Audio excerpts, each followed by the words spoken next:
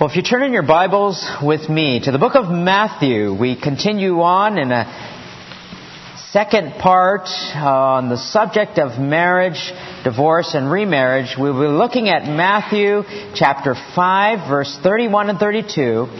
And if you'll turn as well and put your fingers in Matthew chapter 19, our main text, verses 1 through 12. We'll be looking at the teaching of Jesus on this particular subject. Matthew chapter 5, verse 31 and 32. Here Jesus in Matthew chapter 5 is speaking in the Sermon on the Mount. In Matthew 19, he reiterates the teaching that he had previously given. And one thing to note before we begin our scripture reading is as we come to a subject such as this, we come to a subject that I realize that it is a sensitive subject for many.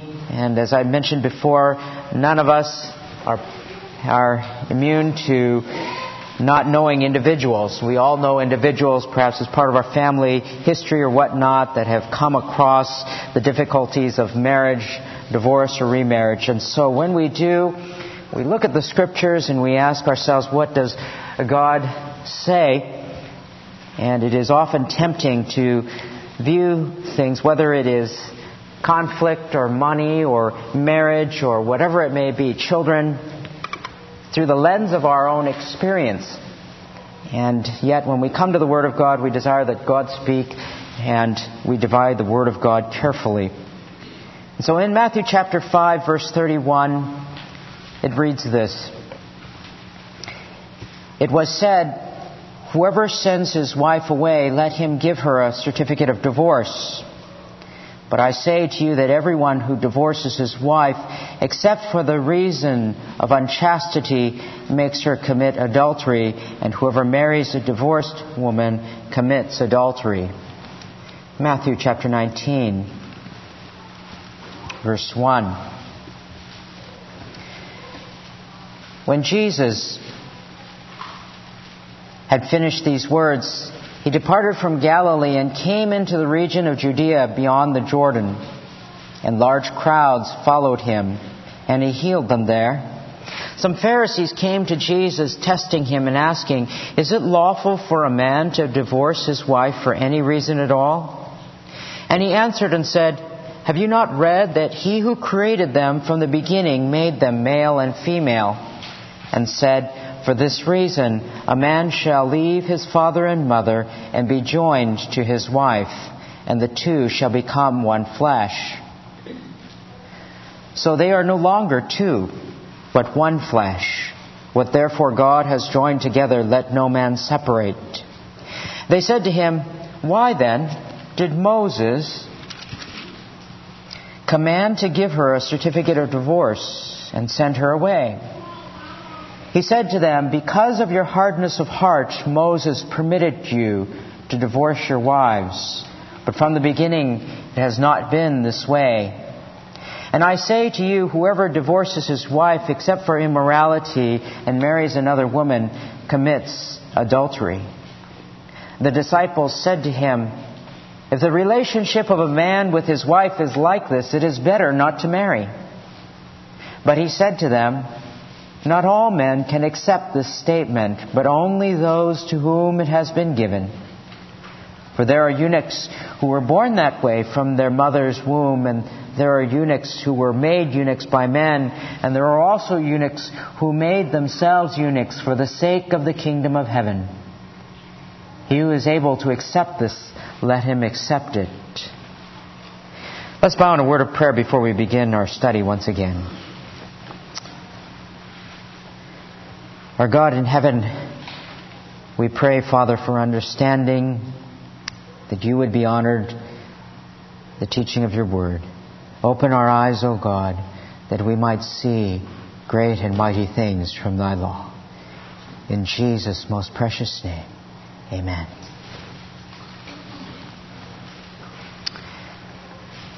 An annual publication entitled "The State of Our Unions" monitors the current health and marriage and family life in America.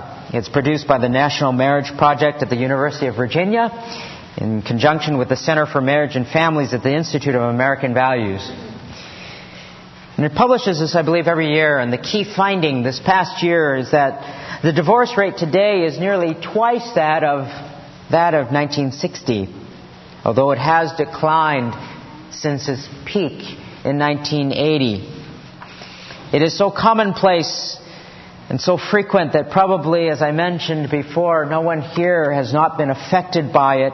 No one here doesn't know someone, is related to someone who has faced this very difficult relationship. Marriage, divorce, and remarriage. Divorce has destroyed many marriages. It has ruined families, separated people from God. And at its root is the result of sin. Had not sin entered the world, then we would not have marriages that have fallen apart. Marriages would be perfect. But it has had its far-reaching and lifelong consequences to people. Sometimes the people who have been the most affected have been the children. And depending upon their age, they respond in different ways in the consequences of divorce. They face the fear of abandonment. They face difficulties in making decisions later on. They face the suffering of depression oftentimes, having difficulty sleeping, being more irritable. Sometimes they will find that they desire more entertainment, more television, more video games, a way of escape, of fantasy in which a world is more perfect than the one that they have lived through. Perhaps they have sometimes avoided conflict at all costs. They have struggled with insecurities and anxieties. It's a well-known statistic as well that children of divorce oftentimes respond later on in life the same way parents have, at running from marital difficulties versus working them out. And many times people will be tempted to blame God, to blame the Word of God, to reject God. The effects are far-reaching and affects families, affects children, affects friendships, affects the church, affects a person's relationship with God. How people respond, though, oftentimes is related to their own relationship with God and how they see God and how they respond to the Word of God. And so as we look at God's ideal this morning for marriage, we see God's desire for us that we might respond in a godly way and that we might help others respond in a way that pleases God and God's ideal for marriage. But when we speak of the subject of divorce, there are four predominant views as to how people view this particular subject. One particular view that is common in our day is that divorce and remarriage can be permitted under any circumstance. It is the secular view of our culture. In fact, all 50 of our states in our country now, with New York being the last to sign into law just this past month, a no divorce or no fault divorce law. Anyone in any state in the Union can now leave their spouse under any basis. There is no need to justify it. Before, on a fault type of position, one would have to show that their spouse had committed adultery, had abandoned the marriage, had committed a felony or some other act like that. But now a person can divorce someone else for any cause. As I mentioned to you last week, some would even leave their marriage on Oprah.com. They responded because they're simply bored. They cannot say, well, you know, it's for such and such a reason. They don't have to state these days. And some Christians have adopted that view, that one can divorce and one can remarry on any basis. But among Bible teachers, among commentators, among theologians, that has never been a dominant view. So they adopted one of the other three views. And the second view that is often commonly adopted is that there is no divorce and no remarriage ever at all for any reason whatsoever. A third view would be that some could divorce in certain cases but never remarry. Divorce in certain cases but never remarry. And fourthly, a fourth view is that they can divorce and remarry under certain circumstances. That of abandonment and adultery. Where there is a biblical divorce, there can be a biblical remarriage, that fourth view holds. So this morning, as we continue to look at the reading of Scripture in Matthew chapter 19, we have come off of the first part when we've looked at 1 Corinthians. And just as a review for you, to understand the background of the writing of that time, we looked at last week the biblical backdrop of marriages during that time. We understood that there were different types of marriages that happened. There was the contubernium type of marriage, which was a tent companionship, which is what that term meant. A tent companionship in which two slaves would be paired up, or perhaps a slave and a free man. And that would be the type of marriage that would be called a contubernium and arranged by slave owners. And then there would be the usus, which was the common law marriage. Two people who lived together for about a year. If the wife or the woman was not living away from the husband for more than 3 days, then it was considered that they were married, this man and this woman, the usus. Then there was the coemptio in manum. Remember, that was the type of marriage that was the arranged type of a marriage. The type of marriage in which a father would sell his daughter in marriage for a dowry. But then there was a fourth type of marriage, which was called the conferatio. The type of marriage which was among those of the noble class, those of the patrician class. And in the conferatio, it would be the type of marriage in which a person would have a best man, there would be a maid of honor, there would be a bouquet of flowers, there would be vows that would be exchanged, there would even be a cake. And that was adopted by the Roman Catholic Church. They added Christian vestiges to that. It passed through the Reformation onto Protestantism, and is the ceremony that we use today. The patrician class, or the noble class of marriage. So we know that in that time, during biblical times, marriage was common.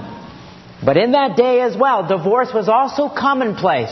In fact, it would not be unheard of for someone to have been divorced and remarried 20 times or more. Even under the most noble type of marriage, the conferatio, or the patrician class.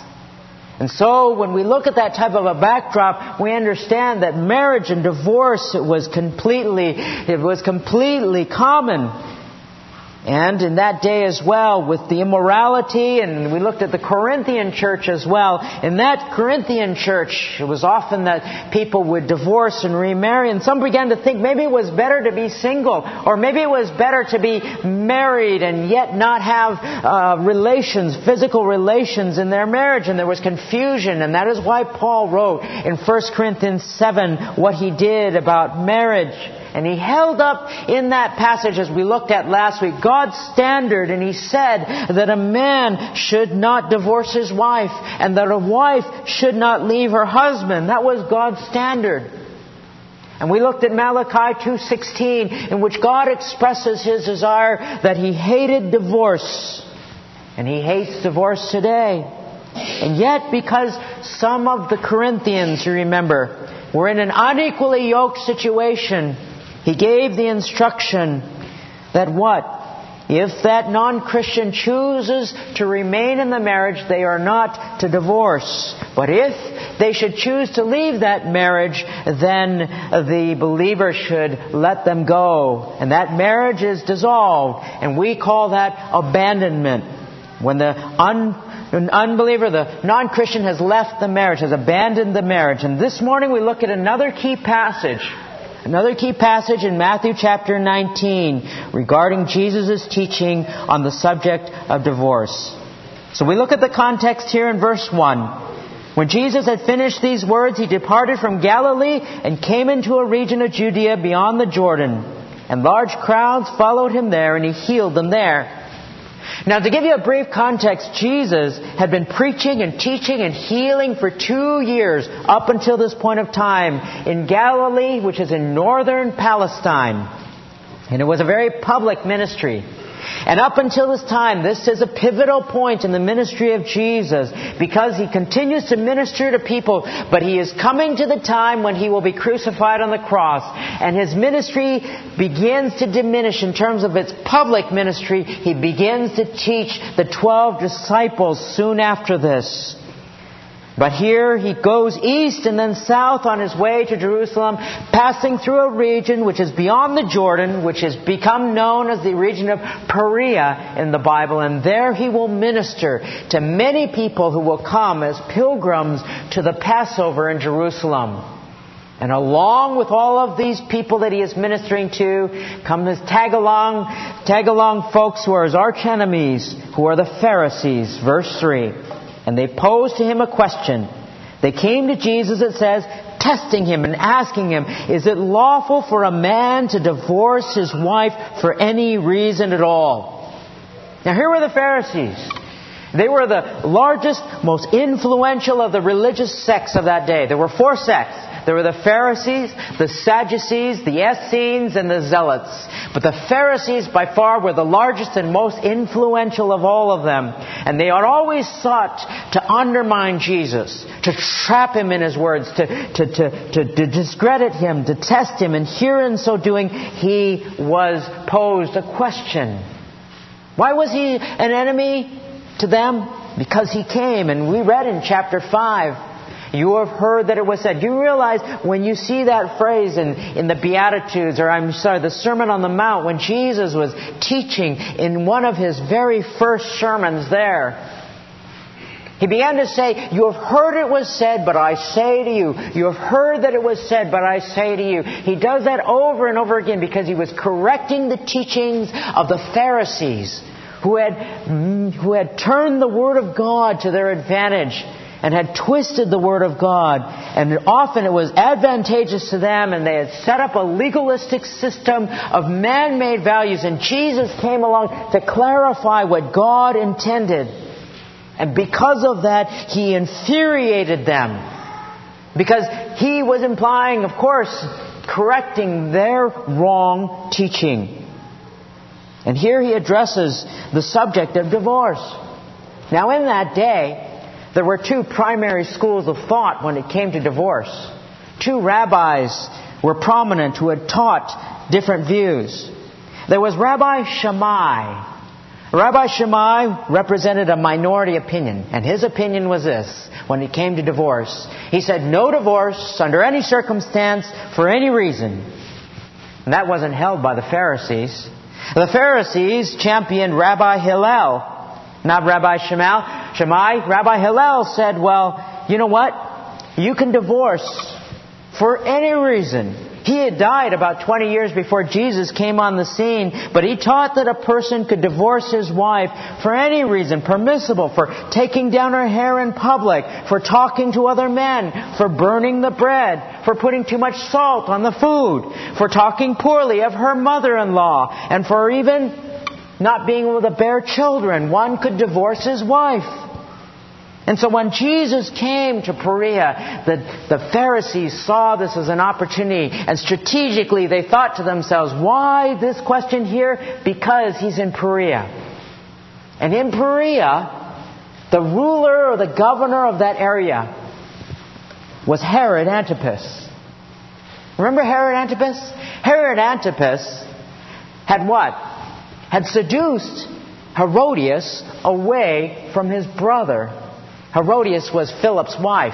He had seduced Herodias away, and John the Baptist came, and he condemned that marriage because it was what? That which was what? Adulterous. And so Herod Antipas put him in prison, and later on he beheaded him. And so it was in that same region that Jesus came. And undoubtedly the Pharisees saw this as an opportunity to test him, to ask him this particular question, so that he could answer, implicating himself as against Herod Antipas, and perhaps in the Pharisees' mind faced the same fate of beheading. So they asked him, is it lawful for a man to divorce his wife for any reason at all? Of course, this was, as I mentioned, consistent with Rabbi Hillel's position, sort of a no-fault type of approach. So after this opening salvo to Jesus, Jesus answered them in verse 4, and he said, have you not read He who created them from the beginning? And he quotes from the Old Testament. Don't you see? He says to these Pharisees who prided themselves on knowing the Scriptures, he said to them, don't you Pharisees know the Word of God? Don't you know what God has intended marriage to be? And he gives 4 reasons here why divorce was never a part of God's plan. He tells them it was a spiritual plan. One man, one woman. God's plan from the beginning. God made them that way. From creation. It was a spiritual plan. He said it was a spiritual bond. A man shall leave his father and mother and be joined or cleave to his wife. It is a spiritual union, a spiritual cleaving together with one another. Thirdly, it is a spiritual unity. Not simply a spiritual plan and a bonding, but a unity. The two shall become one flesh. There was a unity between the husband and the wife. They are joined together in one flesh. And it is above all a spiritual marriage, a marriage that God has made. What therefore God has joined together, let no man separate. One commentator writes, from the very first marriage of Adam and Eve, God has joined together every husband and wife. Marriage is first of all God's institution and God's doing, regardless of how men may corrupt it and deny or disregard His part in it. Whether it is between faithful believers or between rank pagans or atheists, whether it was arranged by the parents or by the mutual desire and consent of the bride and groom, marriage as a general social relationship is above all the plan and work of God for the procreation, the pleasure, and the preservation of the race. Whether it is entered into wisely or foolishly, sincerely or insincerely, selfishly or unselfishly, with great or little commitment, God's design for every marriage is that it be permanent until the death of one of the spouses. Unquote. Above all, God makes marriage. It is a God-made institution. And because of that, no one can say, oh, I chose the wrong person, or we both agreed and it's for our best, or we don't love one another anymore, and that would be the basis of a dissolution of the marriage. Simply put, because a husband and wife agree to a divorce, doesn't break a union. That union was made by God in a spiritual plan, in a spiritual bonding, a spiritual unity, and a spiritual marriage. And that is aptly communicated in the vows that you hear when people go to a wedding and they say, till death do us part, or as long as we both shall live. Not as long as we both shall love, or as long as we both get along. It is for as long as we both shall live. And that is why the officiating minister will say, what therefore God has joined together, let no man separate. And after that response, the Pharisees pose another question. And they say to Jesus, why then did Moses command to give her a certificate of divorce and send her away? The reference they're referring to is in Deuteronomy 24. So if you turn in your Bibles to the beginning there, Deuteronomy chapter 24. Genesis, Exodus, Leviticus, Numbers, Deuteronomy. The 5th book of the Bible. From the very beginning. Genesis 24, we look at verses 1 through 4. The Pharisees refer to this particular passage in the Old Testament. It says in verse 1, when a man takes a wife and marries her, and it happens that she finds no favor in his eyes because he has found some indecency in her, and he writes her a certificate of divorce and puts it in her hand and sends her out of his house, and she leaves his house and goes and becomes another man's wife, and if the latter husband turns against her and writes her a certificate of divorce and puts it in her hand and sends her out of his house, or if the latter husband dies, who took her to be his wife, then her former husband who sent her away is not allowed to take her again to be his wife, since she has been defiled. For that is an abomination before the Lord, and you shall not bring sin on the land which the Lord your God gives you as an inheritance. And it is this passage that the Pharisees misunderstood, misinterpreted, and misapplied in the instruction given by God. They asked the question, why did Moses give her a certificate of divorce? The fact of the matter is, when you look at those passages and those verses, there is no command that neither recommends nor commends or condemns divorce. In fact, the passage merely gives a procedure as to what needs to be done, and the command and the point of the passage is in relationship to remarriage. Is a wife who has left her first husband, married to a second husband, and that second husband either divorces her or he dies, is she allowed to go back to the first? And the answer is no. The command is found in verse 4, where the wife is remarried. And that is clarified by Jesus in verses 8 and 9, showing God's gracious concession because of sin. God's gracious concession in regards to sin in Matthew chapter 19. He says to them, because of your hardness of heart, Moses permitted you to divorce your wives. And God's gracious concession in that phrase there suggests a stubborn refusal to repent. A stubborn refusal to repent because of a hardness of heart. Moses permitted this. We saw in the Old Testament, God does not require always, as was the penalty often for adultery, that of death. God didn't always require death. He allowed divorce as a gracious concession and allowed that for the innocent party to be free to marry again and for the sinner to repent. And Jesus clarifies this concession for divorce by giving the condition upon which a legitimate divorce may occur, except for immorality, he says. Except for immorality. And again, last week we looked at the subject of abandonment, which would be the second. But that word immorality here that Jesus uses is the word porneia. It is the word from which we get the word pornography, and it's a broad term referring to any type of illicit sexual activity. And in marriage it is always constituted as adultery. But the disciples, they hear this, and they have extreme difficulty with this. The disciples said to him, if a relationship between a man and his wife is like this, it's better not to get married. To us, you see, being faithful to one's spouse, you hear that so oftentimes in weddings. The encouragement to do so, to encouragement to stay as one for a lifetime. To us, it seems that it's very, very common. We hear that in vows that are made. We're reminded of that during weddings. But to the disciples, they were shocked. The disciples, they were surprised. They said, it's better not to marry. It's because the rabbis of that day had placed divorce at such a high level, the same level as marriage, that it was perhaps sometimes virtuous. One rabbi in the Talmud is the rabbinic writings, wrote, quote, a bad wife is like leprosy to the husband. What is the remedy?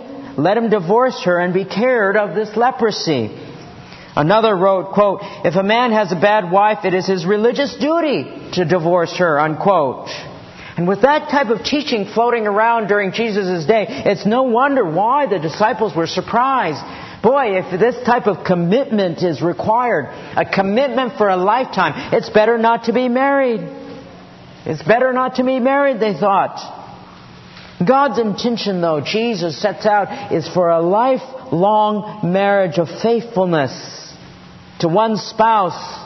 And even though there may be adultery that may be grounds for divorce, it is neither required nor necessarily recommended. And in that case, if reconciliation can occur, it is the better route. Forgiveness is always mandatory. Forgiveness is always required when adultery has occurred, but it is better to reconcile than to divorce. The disciples began to think, though, maybe it's better to be single. Maybe it's better not to be married at all. And Jesus continues on in Matthew 19, speaking of eunuchs. He says some eunuchs were born that way, with physiological difficulties. And others were made that way. In ancient times, they made some to be eunuchs, those kings and rulers, in order that they might watch their harem. That was a pagan idea. Then there were those who voluntarily abstained, who made eunuchs of themselves, who chose a celibate life in order to serve God. And we learned before in 1 Corinthians 7, God has given to some the gift of singleness, such that they do not need or desire to be married. God said in that passage that it is a gift for those to be single. It is also a gift for those to be married. And Jesus said, in effect, if a person has that gift of singleness, they should accept that. But to those whom marriage has been given, they are to also accept the standard by which God has given. And that standard is faithfulness to one's spouse and to live according to the Word. We look at Hebrews chapter 13, verse 4. One last passage today as we look at this subject. Hebrews 13, verse 4. And how we are to view marriage. For in Hebrews chapter 13, verse 4, it says marriage is to be held in honor among all, and the marriage bed is to be undefiled. For fornicators and adulterers God will judge. Marriages are made in heaven. They're union ratified by God. They're intended to be lifelong. And that is why it is healthy for married individuals to place boundaries around themselves that preserve and protect their marriage. Never allowing someone else to be closer to your spouse than you, or never, especially somebody who is a member of the opposite gender. And being aware of never placing yourself in a compromising situation. Or being careful to protect your eyes from the things that you view, whether it's that of sitcoms or music that you listen to, or R-rated movies, or magazines, or the internet, whatever it may be. Protect one's eyes so that one's heart might not fall into adultery. Boundaries such as dressing modestly, so that you might not cause others to stumble. Boundaries in terms of the activities that you choose, the entertainment that you choose, the vacation spots that you go to, wherever it might be. Why? To protect and to preserve the marriage that God has given to you, the gift that God has given to you, to protect yourself and your family from pain and suffering and the judgment of God. And it is healthy to do so. It is healthy to put those boundaries around your marriage. It is healthy to resolve conflicts. Because unresolved conflicts is like building a wall brick by brick by brick until you cannot have that type of communication with your spouse as God has intended. But as I said last week, where divorce has occurred because of adultery or abandonment, God is gracious and God is concessionary in that there can be remarriage. Because where a biblical divorce has occurred, a biblical remarriage may happen. Where an unbiblical divorce has occurred, even God is gracious in that. Though one might not be able to remarry, God's grace is that He extends forgiveness and He extends mercy. For there is nothing that none of us has done. No one is perfect, and there is no wrong that one has done that God does not forgive for those who would come. For James has reminded us we all stumble in many ways in James 3:2. And if we confess our sins, John writes, God is faithful and righteous to forgive us our sins and to cleanse us from all unrighteousness. For no one is perfect and no one is sinless. And people who are not divorced are not better or inherently better than those who have been. Just as those, as Paul has said, those who are married are not better than those who are single, and being single is not better than those who are married. They are both gifts of God. There are those who are forgiven and have lived in the grace of God. And God is gracious and God is merciful to the humble in heart who come to say to God in obedience and live by God's obedient word, God's word, that we can live a successful life married or unmarried, divorced or not, that we can walk in the ways of God, and in so doing, God can bless, and God can extend His healing, and reconciliation with God can occur first, and then with others, that we desire to live at peace as God has commanded us to, with our spouse and with those around us. Let's bow in a word of prayer.